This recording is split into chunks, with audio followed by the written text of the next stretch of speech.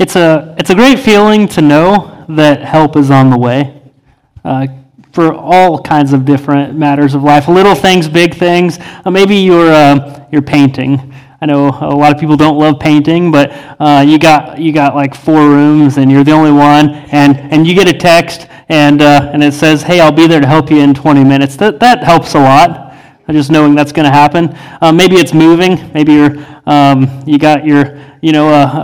moving someone from one house to another, and there's 3 of you, and it's like, this is going to take us 6 hours. And then someone calls and says, "Hey, there's 10 of us. We're going to be there with 2 trucks and 2 trailers. We'll be there in a half an hour." Even that next half an hour, whatever, because help is on the way. It's a good feeling. It could be something like you're in financial distress, and payday is tomorrow.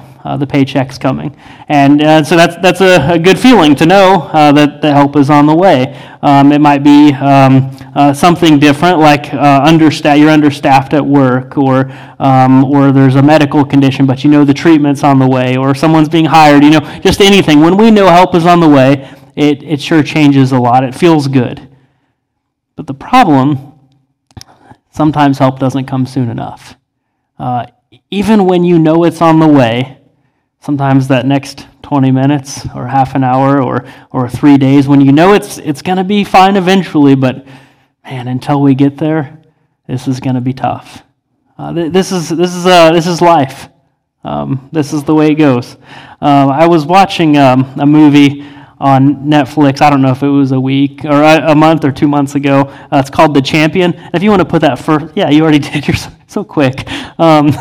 And it was the right time. I'm just a little slow. But anyway, that guy, he's a boxer in the movie, and it's about him, a guy who was a boxing champion in Poland. And when the war started, he was trying to fight against Germany, but was caught with a group of others, and they were the first group that were put into the Auschwitz concentration camp or death camp. And that was the summer of 1940. And he did not experience freedom for 5 years. So he actually got moved from one camp to another, but he did not get out for 5 years. He was a young guy. I think he was about 22 or 23 when he was put in there. The movie, when you watch a movie and it's based on a true story, you have to kind of look and see what actually happened. And I thought, I don't know how much of this actually happened, and a lot of it did. There are a few small things that changed, but I wanted to get the facts. The main ideas are all true. He fought somewhere between 40 and 60 fights in the camp, and the prize was bread. So they knew he was a good fighter, and just for the guards' entertainment purposes, they're like, "Hey, have this guy fight these other people, and he's good." And so they actually brought in German boxing champions to fight against him, and they were a lot heavier, 30 plus pounds heavier. He was a small guy, and he knew he was better and he could knock them out. But if he knocked them out, then he probably was going to be put to death, so he couldn't. And this is really, the movie it goes through all this. It would be a terrible experience. He knows that he's fighting for his life, but he can't do what he could do. He had to work long days still. They barely got any food. And so this bread was actually a big deal, both for him, but also he would share it with other people. So he was fighting for his life. He was fighting for other people's lives for 5 years. I just can't imagine how bad it must have been. Just to see what he saw and to have to experience that. This guy was a champion boxer. He was on top of the world before this. He was completely helpless in this moment. And this 5 years of his life probably would have been the prime of his career. Now, the next 2 slides, yep, there we go, and that one, and then go back to that one before. I like that second one, yeah. So that's what he looked like in real life. His name was Tadeusz, or that he went by Teddy Petrzowski. Near the end of the movie, the war was over, and help was on the way. Now, this is where I think I just can't imagine the excitement of being in that place, or in those places for 5 years, seeing so much bad, and then you hear, "Hey, it's over. Help is on the way." He had to be excited, but there's no way you would think "Oh, they'll be here in a half an hour, or they'll be there in 2 days." You're probably thinking, "Just hurry up and get me out of here." I know they said it's done, but what if Germany takes back over, or what if something happens and we don't get out of here and they put us to death? I can't imagine the feelings of it just not getting there soon enough. We're going to look at a story today that I think is very comparable, at least the idea. The first followers of Jesus were Jewish. They had been through great oppression in Rome. People treated them poorly. There was a lot of injustice. And they believed that Jesus would come and restore the political power. The story we're going to read this morning, it has quite a backstory. So before I even read the text, I want you to understand how they're feeling. See, a story of hundreds of years ago, Israel being God's chosen people. They're God's people, and they believed in a kingdom led by God through certain rulers. Specifically, King David is mentioned, not by name, but the idea behind King David here. They believed that God would restore order. He promised that he would fix things, and now Jesus is on the way, help is on the way, the Messiah is on the way, and it's going to be all better. Everything's going to be perfect. They were correct in many ways, but they didn't understand it. And so now, during their Passover celebration, this week leading up to what we are celebrating, Easter this week, we're in this, we're in the same time setting of it. They were celebrating God's faithfulness. 400 years of slavery, and God frees them, and now they see this Messiah coming in, and you would just have to think, they're probably thinking, he did it then, and now the Messiah is coming. Guess what? It's going to look like full freedom. Everything's going to be all better. Jesus is going to come in, and he's going to be the king. He's going to be on top of things, and he's not just coming, he's right here. He's coming into the city. Help is here right now. We're in good shape. Before I read the story, I want to say that if it had looked like what they had hoped for, if it had looked like what they had thought it was going to look like, we wouldn't be celebrating today. It would have just been like one more war, one more country taking over another, one more, maybe the good guys taking down the bad guys, at least from their perspective. That's how it probably would have felt. We wouldn't be celebrating what we're about to celebrate. So it's John chapter 12. And it starts in verse 12. It says this: The next day, the great crowd that had come for the festival heard that Jesus was on his way to Jerusalem. They took palm branches and went out to meet him, shouting, "Hosanna! Blessed is he who comes in the name of the Lord. Blessed is the King of Israel." Jesus found a young donkey and sat on it, as it is written, "Do not be afraid, daughter Zion. See, your king is coming, seated on a donkey's colt." At first, his disciples did not understand all this. Only after Jesus was glorified did they realize that these things had been written about him, that these things had been done to him. Okay, there's the story. Each of the four gospel writers, Matthew, Mark, Luke, John, they all share in this. They share the story in some way. Some of the details are a little bit different. Some focus a lot more on the donkey. I don't know why it's just a donkey, but there's a reason behind it. I'm going to talk about that in a second. But all of them give careful consideration to the prophecies. This is the big deal. God had made promises through other people hundreds of years ago, and now they're coming to fulfillment. They're about to happen. And so it was a reminder then that, okay, our God's telling the truth. He does tell the truth. A lot of people heard that Jesus was on the way. And keep in mind, the last thing that he did, right before this, we read in John 11, Jesus raised Lazarus from the dead. That's a big deal. He's been preaching. He's been talking about heaven. He's been performing miracles. He's offering something really big. For about 3 years now, he's been doing this. And so they welcome him with palm branches. Why? Why Palm Sunday? What does this mean? There's a couple things. First, the palm fronds were used at the Jewish celebratory feasts as a part of worship. Okay, that's one thing. I think this next one is actually a bigger reason in this story. Palm branches were used as the symbols of victory and kingship. So they're celebrating. This is the king. He's coming in and he's winning. This is going to happen. They crown Jesus their king. And so what do you say to your king when he's on the way? Now remember, when help is on the way, it doesn't mean that everything is just perfect. It's resolved and all better. It's like if you're trapped in a fire. Say you're trapped in a house fire, and you see the firefighters on the way. What are you going to say? Hosanna! Right? Well, you probably wouldn't say that today.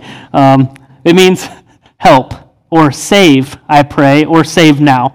See, it's what it is. It's an acknowledgement. First, it's a request. Save us. but it's save us, the one who can. It's an acknowledgement that he can do it. It would be like if I'm trapped in a fire and I see my 7-year-old daughter walking by and I need someone to help me out. I'm not going to yell, hey, come save me. Obviously, I would want her to stay away. If I saw, maybe someone who was older and probably couldn't get me freed, I'm not going to yell for help to them because it would put them at risk. But if I see a firefighter and I'm in a fire and I see this person is capable and able to get me out of here, I'm going to say, hey, come and save me. The one who can, the one who has the power or the ability. They were acknowledging Jesus as the one who could save them, not just asking for it, like, please help me if you could. No, you can help me, so come help. So verse 14, Jesus found a young donkey and sat on it. This humble, meek, stubborn, kind donkey. I don't know, maybe if you've ever met a donkey, that's kind of close. This was Jesus' vehicle of choice, but there was a reason. See, they understood Jesus was a king, but they didn't understand what kind of king he was. They wanted one that would, ride in the Air Force One, like our president, or to have chariots and soldiers all around and looking really good, having the flags and the banners and the celebrations. That's what they wanted. These palm branches were like a symbol, a national flag, a symbol of Jewish patriotism, and they referred to the coming kingdom of our father David. See, King David represented the best days of the Jewish people. I mean, at least, how sometimes you say, like, well, when this person was the president or this time in our nation, this was the best time. It may not have been to everyone, but at least that's how they looked at it. And they look back and they say, when David was the king, we were on top. We were the people. People respected us. Instead, Jesus gave them a different kind of ruler. One with power, of course, but no need to express it the way that they expressed it. We don't need to have all these symbols. This donkey was a reminder of God's faithfulness, which is all the power that we need. See, it was verse 15. It says, "Do not be afraid, daughter Zion. See, your king is coming, seated on a donkey's colt." It's from Zechariah 9:9, where the Lord is portrayed not as a military leader, but a king of peace. Verse 10 in that says, "He will take away chariots and war horses from Ephraim and Jerusalem and proclaim peace to the nations." Palm Sunday was a completely different way of thinking, a shift in the mindset, a beginning of understanding that this maybe it looks like what we think kind of, but it's not going to play out how we think it's going to play out. Do not be afraid. It gives us courage, past, present, and future.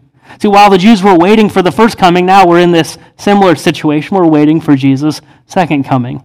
These words had some meaning then, but they couldn't have fully understood what they meant. These same words now, though, they have meaning to us because of the cross and the resurrection of Jesus. It changes everything. See, that was Palm Sunday, and a few days later, Jesus died. And along with that, their hopes were gone. The winning side, this king that was going to come in and take over, well, he just died, so we kind of lost that one. I mean, that's how they had to have felt. Most of the committed disciples, the most committed ones, they abandoned Jesus, they just left. They were confused, they just went back to the way things, well, I guess we didn't win, so I guess it's back to work. I mean, it would have been tough. They had this expectation, here's what Jesus is going to do, and he didn't do it their way, so they lost hope. I don't blame them. I think we give up on our faith at times for much smaller reasons. This whole story is about God not meeting our expectations in the way that we want them to be met, but showing that he can actually exceed our expectations in a way that we would never understand. This is a big deal. I mean, what they thought and what happened doesn't compare, but what God offered was so much better. It wasn't what they wanted because they had no idea what he offered. They had a choice then. Trust that God made this promise, and it's not playing out how we thought it would, but he's still going to follow through because he's faithful, or just leave. And they left. We're kind of in this moment between as well. I know it's not necessarily between the crucifixion and the resurrection, but we're in this moment where Jesus has come, he's offered us something, and now we are like, okay, well, he's going to come back eventually, I'm going to die eventually, but I got more temporary problems. I have things that are weighing on me. And so a lot of people leave. They leave the church, they leave God, They ask questions, well, why does this injustice happen? Why is my marriage not like what I thought it would be? Why can't I find a job? Why does my addiction keep getting the best of me? Why won't God do what I want and what I hope and what I expect from him to do when I want him to do it? I mean, we try to make ourselves the God, and we ask this person that we call God just to help us, to make it all about us. The good news is that God is not bound to do what we want him or to do or think that we need him to do. We think we know best. We say, if this happens, and if this happened, and if this changed in this relationship, and this happened in this job, then everything would be all better. No, it wouldn't. We always project that if these things happen, then things are all better, but what we're not realizing is it's not going to be. We live in a sinful, broken world, and things are not going to be perfect here, ever, no matter what. So what does Jesus offer? I remember last week, I know not everyone was here last week, we talked about this idea of a breakthrough, that when you come to a hard point in life, sometimes if you can just get through that hard point, then there's this breakthrough, right? Don't quit was the idea. But the truth is, we can stay in the game, we can stay in the battle, but we can't always save ourselves. Sometimes we're the one trapped and we need someone to save us. And at times we have to wait for help to arrive. I mentioned Daniel last week. He's one of the heroes of the faith. As a young man, he was taken captive with some others, and life as he knew it was gone. Kind of like, it reminded me of the story of Teddy, the boxer. Life as he knew it, completely gone. But Daniel didn't leave his faith. And when the testing came, he stood firm. How could he do that? Daniel 1:8 in the NASB, I like this translation a lot. It says, but Daniel made up his mind. Before the struggles, before the hardships, before anything happened, he made up his mind that he was going to stand firm, that he was going to stay in the faith. He decided ahead of time, and when the situations happened in his life, when things got really hard, he didn't compromise his faith. As time passed, the testing increased. He had to decide, do I pray or do I follow the decree? He'd already decided, a pretty easy one. He'd already made up his mind. The result was that he was thrown into a den of lions. How many lions? I don't know. I'm not sure. How many others had been eaten alive? I'm not sure. How would you have responded going into this? Like, hey, hold on, I won't pray anymore, I promise. Hey, so I wasn't really praying. I was just resting my eyes. I don't know. I don't know if he tried to backtrack, but he didn't, because he'd already decided that there's something bigger. The king said, as Daniel was being lowered, may your God whom you serve continually rescue you. That's exactly what happened. The lions' mouths were shut. They couldn't eat him. They couldn't hurt him. God protected him. And because of that, many people saw Daniel as someone who followed God, and they learned about who God was. So, does this mean that life will be easy when we follow Jesus? If you follow Jesus for more than 5 minutes, you know that the answer is no. Life is going to be challenging no matter what. You can have your problems with Jesus or without Jesus. You can have your problems with faith, with trust, or without. You can have your problems with guidance through the Bible, through the Holy Spirit, or without. There's going to be problems. Jesus said that, in this world you'll have trouble, but take heart. I've overcome the world. What does that mean? It sure doesn't look like what they thought it meant on Palm Sunday. It meant it meant everything on Easter Sunday at the resurrection. Ask Daniel, was life easy? Ask Paul, someone who constantly served. Much of his life. When he met Jesus, he didn't stop, and his life, you would probably say, was pretty terrible, really. Circumstances. We think that because we're obedient, if I follow the Bible and I follow God, that means things are going to be perfect. If I volunteer, then that situation will be really perfect. If I make this really big commitment because I think God wants me to do it and I do it, then he's going to make everything really easy. It doesn't work that way. He's going to give us what we need to do it, I believe. I think he's going to help equip us and help us to stay faithful and help us to share the gospel. It doesn't mean it's going to be easy. The people yelling, Hosanna, they thought the same thing. They thought he's going to come in and he's going to fix everything and our circumstances are going to be great and life is just going to be easy and perfect. And they were wrong too. See, we don't sacrifice, we don't serve, we don't give to get. We do it because we've already received. The gospel is such an interesting cycle. Many religions, it's this idea that if I work hard enough, if I sacrifice enough, if I give enough, then I'll get to go to heaven. But the gospel says that God loves us and would send his son to make the sacrifice. You just trust him. You put your faith in him. You accept this gift of life. Instead of things like freedom from oppression in this story, or freedom from our health situations, or our job situations, or our broken relationships, he offers us freedom from stuff that kills us on the inside. Guilt and shame. We can't forgive other people, and we can't forgive ourselves. And just think how much time we've wasted in our lives, how much of our lives we've wasted because we've just held on to things that we've probably should have let go of a long time ago. They hold us back, but he says, no, this is stuff that destroys you. Our souls, our relationships, our hope. You don't have to hold on to those things. The king that came on that Sunday, Jesus, before the big one, the resurrection, the next Sunday, he offered more hope than they could have imagined. I mean, if they would trust him, even when it doesn't look right, even when it looks like, well, he's not taking over and he's not leading, he's dying on a cross and they're going to bury him. Even in that moment, if they could just trust him, just that breakthrough, that next thing that happened, the resurrection proved he will come through. Might not look like it here. This is about eternity. Our short lives are nothing compared to our eternal lives. So, maybe they learned, maybe they didn't. Maybe some did, some didn't. What happens next? Here's how it finishes. Verse 17. Now the crowd that was with him when he called Lazarus from the tomb and raised him from the dead continued to spread the word.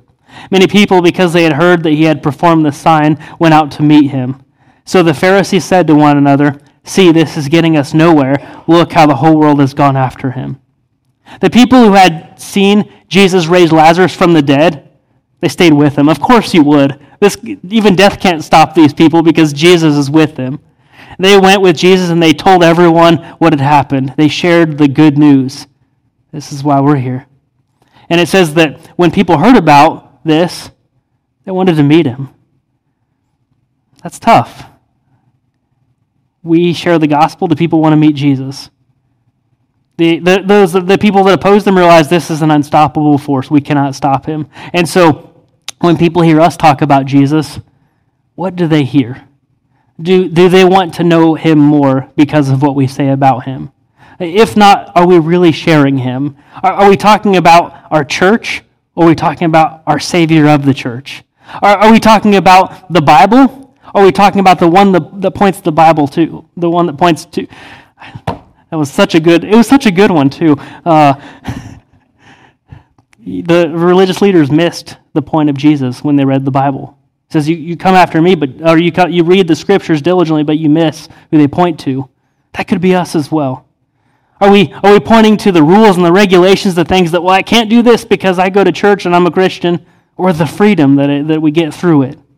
See, why do you love being a Christian? Think about that just for a little bit. What do you love about Jesus?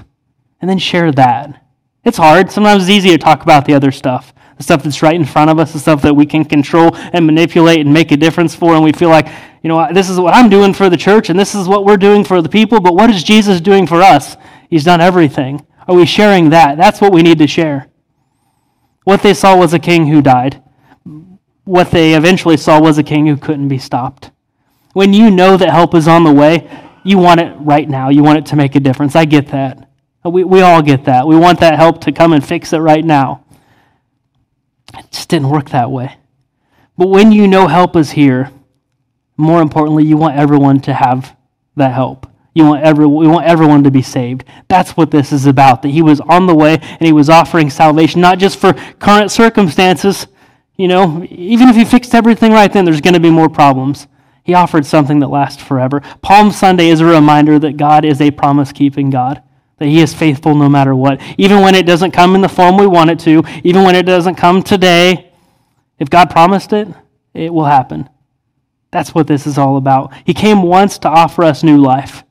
Eventually, he will come back once more to rule as king. What I ask is, when he comes back, are you going to look at him and be on his side? I mean, really, there are people who are perishing, who die apart from knowing Jesus, apart from putting their trust in Him. Yeah, we can't fix everyone's current problems. We want to, all of us. I want to be the helper. I want to be the one that, well, your life's terrible right now. Here, let me do this, and then I'll help you. Yeah, that's not what this is about. The Christian faith is the good news that regardless of what happens in life, even things that we've caused on our own, things that we've done bad, all that is taken away. If we would look at this king as the king who came and died on the cross, a sacrifice from God, who would take our place, a God who loves us, and also a God who's powerful, that would raise the dead, like Jesus did to Lazarus, like the same Spirit raised Jesus from the dead that is offered to you and to me. That's what this is all about. We need to take it outside of here. We need people to hear this, because this is what changes everything. Not that I am all better. My back actually does kind of hurt today. I said that earlier. And it's going to hurt probably until it stops hurting, and then that's fine. Okay, but this is about something bigger. About when we carry that guilt and we walk out here and we say, well, that was nice. I feel good because I worshiped and I sang. But how about feeling good because your life's different, because you've been offered forgiveness, because you've been offered eternal life, and you think, well, no, I've done this, and I can't accept that, and it's a nice gift, but I don't deserve it. No, you don't. Neither do I. Neither does anyone else here. But it's offered to all of us, and we're all saved if we would just confess with our mouth that Jesus is Lord and believe in our heart that God raised Him from the dead, which so many people saw. It changed their lives, and it can change our lives too. This is the gospel, and it's offered to you. Let's pray. Father, thank you so much for this gift. It's just so much. It's so big, and it's so hard to fully grasp what you've offered us. We see things in front of us all the time that bring us down. We lose hope. Sometimes maybe we even lose faith. But you have done everything possible. You've made the biggest sacrifice. You've conquered the biggest thing, the barrier, or anything that would hold us down. Death seems to be final and so unstoppable, but even you are bigger than that. And so I pray that you would give us faith, that you would help us to make the next decision to follow you, so that we can experience this fullness of life now and forever. We thank you for Jesus, and it's His name we pray. Amen.